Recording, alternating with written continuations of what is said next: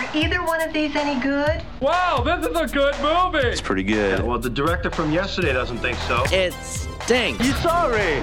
You waste our film. It's so bad. Memorial Day weekend at the movies. Remember, long time ago, that's when the summer blockbusters started. Oh, and we are so far into summer blockbuster season. So far in, but definitely a big one to talk about today. Welcome. This is the Screening Room Podcast, sponsored by Marcus Crosswoods Theater. With their 70-foot wide ultra screen featuring Dolby Atmos surround sound and those Dream Lounger recliners. She is Hope Madden. He's George Wolf. And we are from MadWolf.com. And the big one this week, you know it, Solo. I've been running scams on the street since I was 10.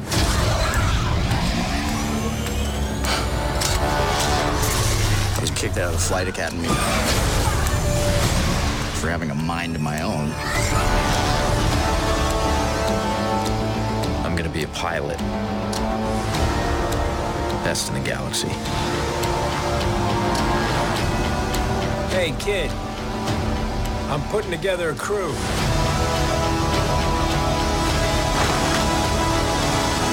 You in?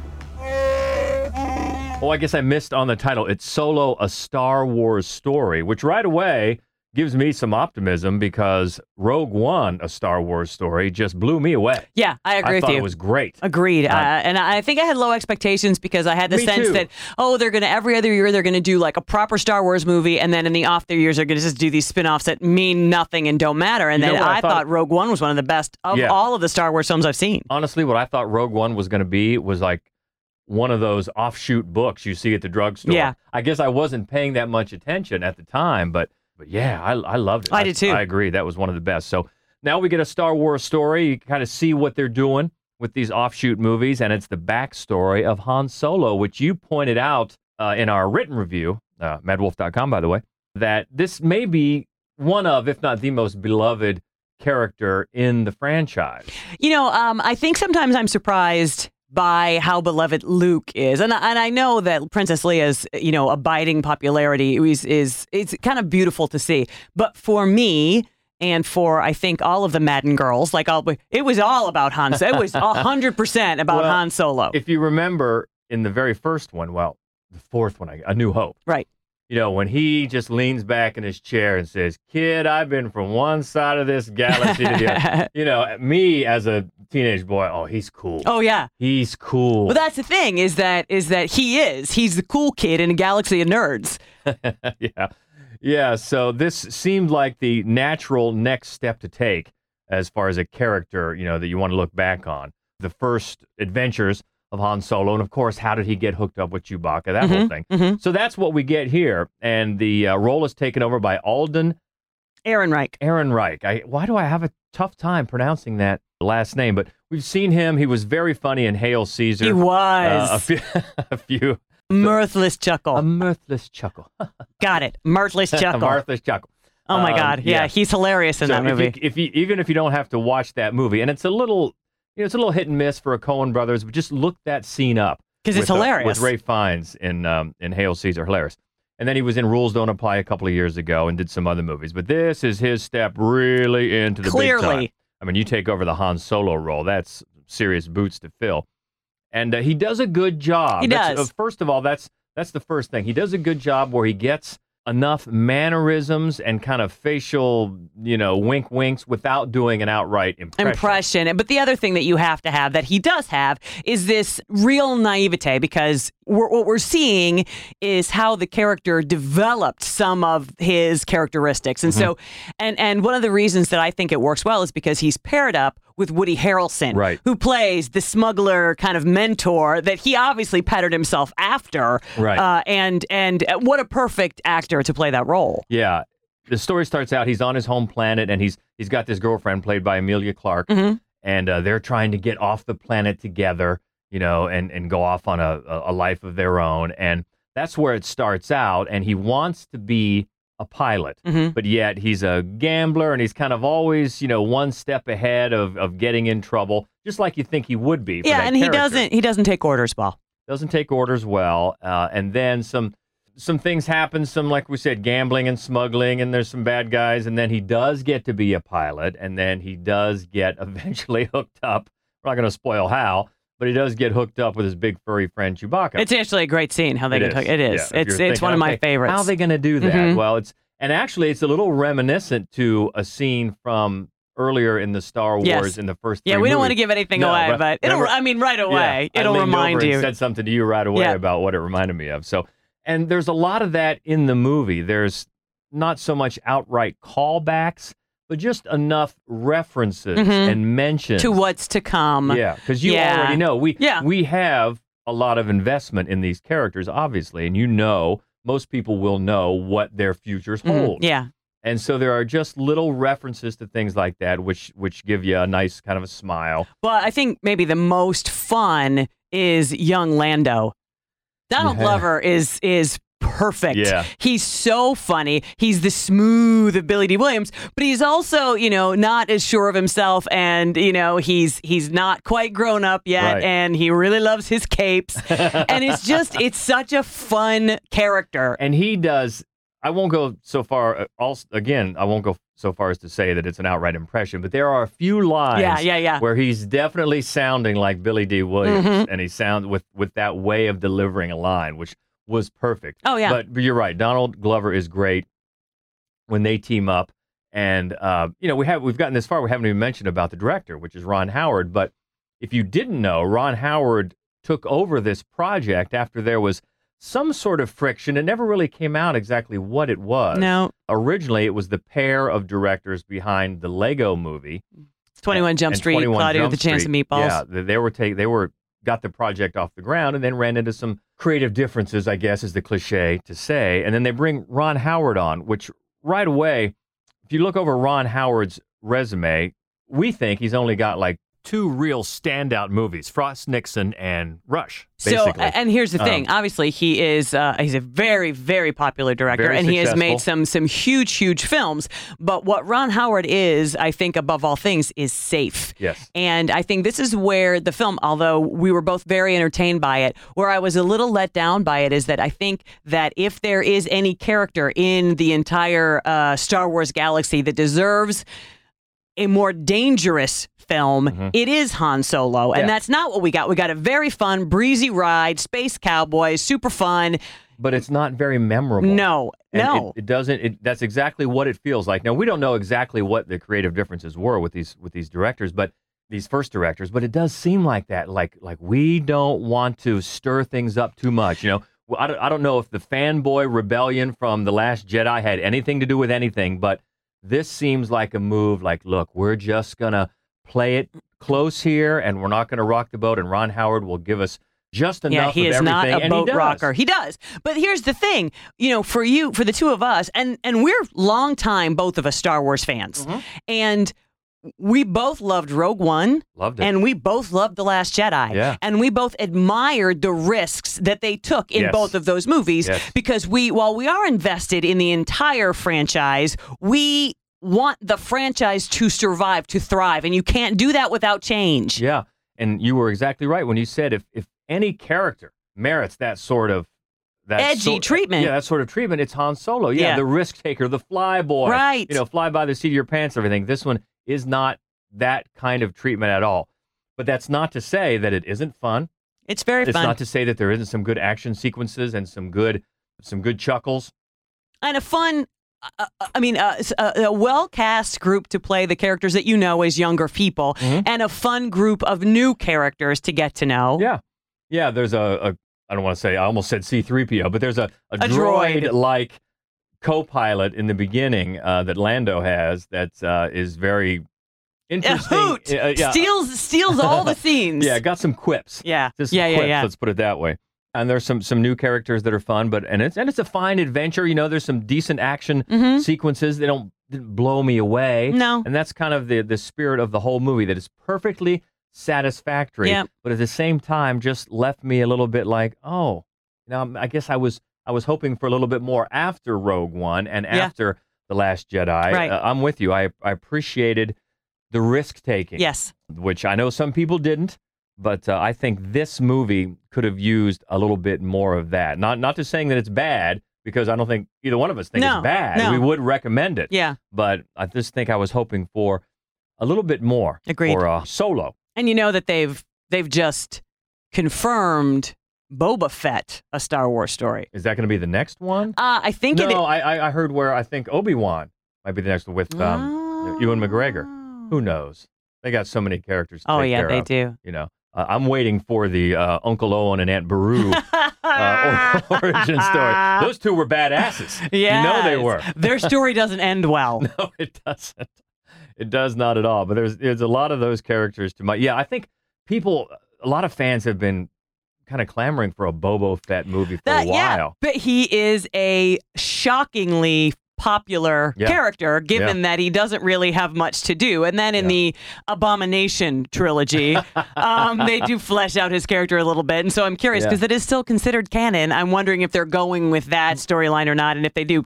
But it's interesting, the fact that he had so little to do. Your opportunities are wide open. Yeah. You know, he could be all sorts of things before he got to what is that called? The Sarlacc. Was it the Sarlacc? Wow, I'm nerding it up in here. The big sort of sinkhole that Luke was supposed to jump into. So there's a lot going on for the Star Wars fans to get excited about here in the future. Of course, I'm sure they got these planned out to infinity. Oh, sure. But this one, perfectly satisfactory. I think we'd both recommend it, but just not, as we said again in our written review, there's plenty of space, not enough balls for Solo. Most everything else staying out of Solo's way this week, but there is at least one other small limited release movie to talk about that I thought was good, and it's the story of a lonely woman living in Tokyo deciding to take an English class where she discovers her alter ego Lucy. It's called Oh Lucy. We're just gonna have fun, all right? It's a fun class. Looks like you need a hug. Yeah. とっても変わった学校ね。 Pick one. Pick. Lucy. Good. Lucy. I also want you to wear this. Hi. There we go. Let's go. It's hot. This is the feature film for writer-director Atsuko Hirayanagi, expanding on her short film of pretty much the same subject. They really set the whole tale of Lucy in motion here, but left off just kind of at the point where this movie takes up this journey of self-discovery. And it's driven by just a marvelous lead performance as Lucy, whose actual name is Setsuko, and the actress's name is Shinobu Terajima.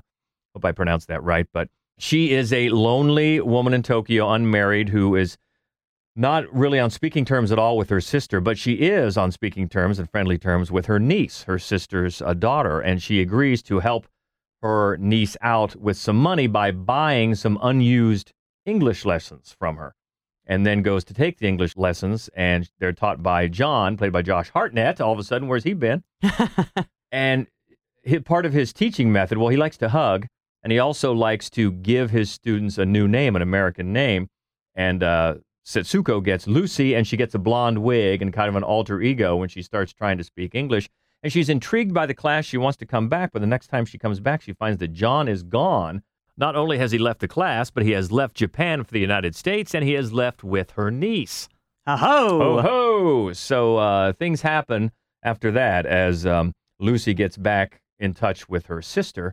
So they together try to figure out what's going on, and they chase them back to the States. And all sorts of hijinks ensue, which are funny. There's a lot of humor here, but there's also a lot of tenderness and humanity. As I said, the lead performance is fantastic, and the writing and directing is very assured for a debut feature. And it kind of sneaks up on you because it has such a, that's a silly comedic premise, to start a film off with. But and there are some silly gags about it, but there's also a real comment on, self-discovery and this character who's willing to she's reached a point in her life where she's willing to just follow any kind of road if it leads to something new.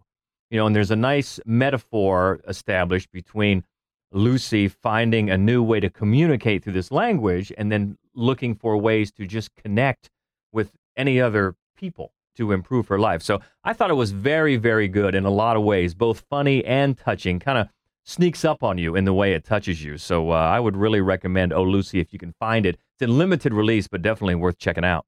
And that's about it for releases on the big screen this week. So let's go to the lobby. Let's all go to the lobby. Let's all go to the lobby. Let's all go to the lobby. A few things coming out on home entertainment, Blu-ray, DVD, and the first one is an animated flick called Early Man. I was looking forward to this one. I love Aardman Entertainment. They did Wallace and Gromit. Oh, you loved your Wallace and Gromit. I do love me some Wallace and Gromit. And this one is fun and it's cute and it's got a lot of similarities, but I found it's about cavemen learning to play soccer in what will come to be Manchester. Yeah. So Early Man. It's cheeky as that's a cheeky title. It is, yeah. But in the long run, it was, I thought, a little bit disappointing. Mm-hmm. And the next one out this week, The 1517 to Paris. This is a Clint Eastwood film and a true story.